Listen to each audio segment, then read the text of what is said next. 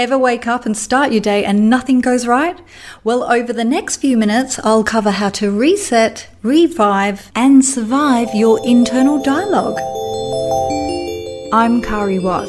I'm a communication specialist, speaker, and writer, and I'm here to be your digital coach, where I give you guidance on how to communicate better in your career and relationships, or on anything you want to ask me. Because communication is my thing, I want to see you become a better communicator, no matter where you are in the world, how old you are, or what you do for a living. Now, if you're new to my podcast, please subscribe to encourage that I'm actually making a positive influence. And if you're not new and haven't subscribed, come on now, what are you doing? Can you help a girl out? You know those days where you feel like you're paddling upstream? Everything, even the simplest of things, seems hard, where you feel deflated and want to go back to bed. Now, I get those days, especially around my birthday. I'm not really sure why. Perhaps it's because I'm a woman and getting older feels kind of scary, when really I should embrace becoming wiser, except for the grey hairs, of course. Did you know that anxiety has a profound effect on your inner dialogue? Because anxiety naturally makes you less hopeful and less content, or less relaxed with the things around you. Anxiety affects more than just the way you feel. It affects the way you think. It alters the way you see yourself. And it changes the way you view your thoughts and your experiences. What anxiety does is damage your internal dialogue. In a way, it's like a form of self-sabotage. You go about your day putting yourself down and insulting your own inner character. On those days, you could almost say you're feeling tired.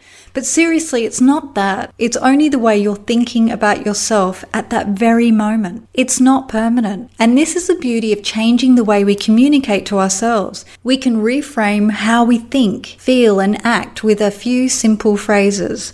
On these days, try to catch your inner dialogue you're having with yourself, because this actually plays a huge part on how you feel about yourself and how well you communicate with others. Now, you have to remember communication is a two-way connection, even with yourself, because you are the receiver of your own inner dialogue.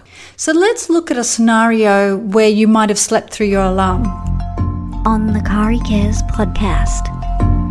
You wake up, your hair's all over the place. You feed the dog, but instead of dog biscuits, you feed it cereal, and the dog just looks at you. You literally have a 2-minute shower and brush your teeth at the same time. Whilst you're putting on your clothes, you're dashing to put on your makeup, but you end up with eyeliner across your face, or it's wonky, or you forget to put mascara on. And as you rush out the door, you stub your toe. But when you get to the bus stop, you realise you've left your bus pass on the bed at home. You're so busy rushing around that nothing you do actually benefits you or your day. As you rush back home, you trip over the dog, and what's the first thing other than a swear word that you say to yourself? You might say, "I'm an idiot." Then you race back for the bus and you've missed it by a few seconds.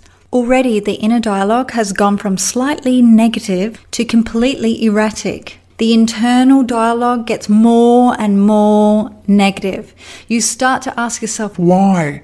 And you question everything during the day.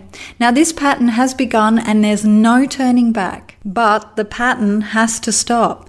The more you fret and rush, the more negative statements you say to yourself about yourself, which also breeds like for like. And what I mean by this is, if you keep saying negative statements about yourself, people start viewing you this way as well. It's a downward spiral. So, how do we change it? How can we reset, revive, and survive the internal dialogue? Well, I'll give you 3 steps to follow. Step number 1, stop what you're doing. Take a deep breath in and let it out in a You're going to be late and nothing can change this. So stop rushing and realize it's okay. You're okay. You slept in. There's a reason for it. Are you overworked? Did you have a late night? Did you eat the wrong types of food that kept you up all night?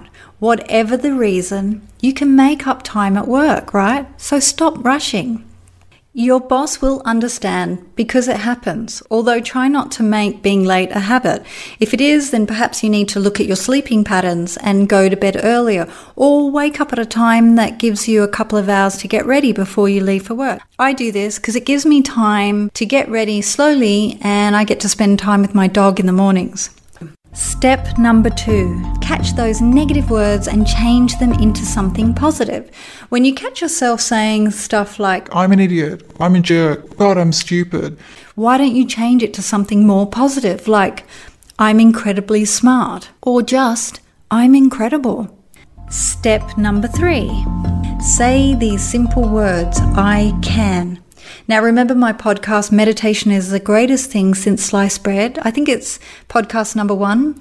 There's a simple mantra in it that instantly gives yourself permission, communicating to your brain and body that you can achieve the things and everything becomes easier and calmer.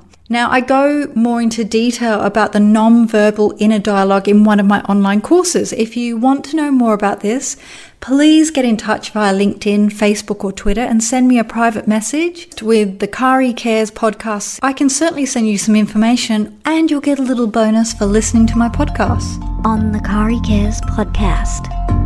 In the meantime, you can also try these simple statements where you will really feel the difference from the negative into the positive. I challenge you now to close your eyes and take a deep breath in and let it out. Obviously, if you're driving, please don't close your eyes. I repeat, do not close your eyes if you're driving. So why don't you repeat after me? I needed to sleep in so I can be totally productive.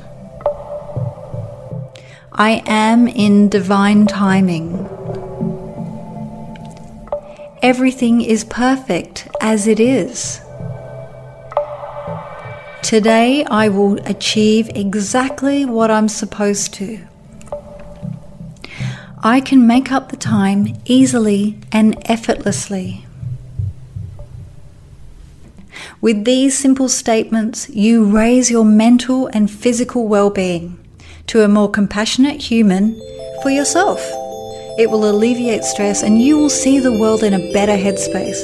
Therefore, people around you will look at you in a much more positive space.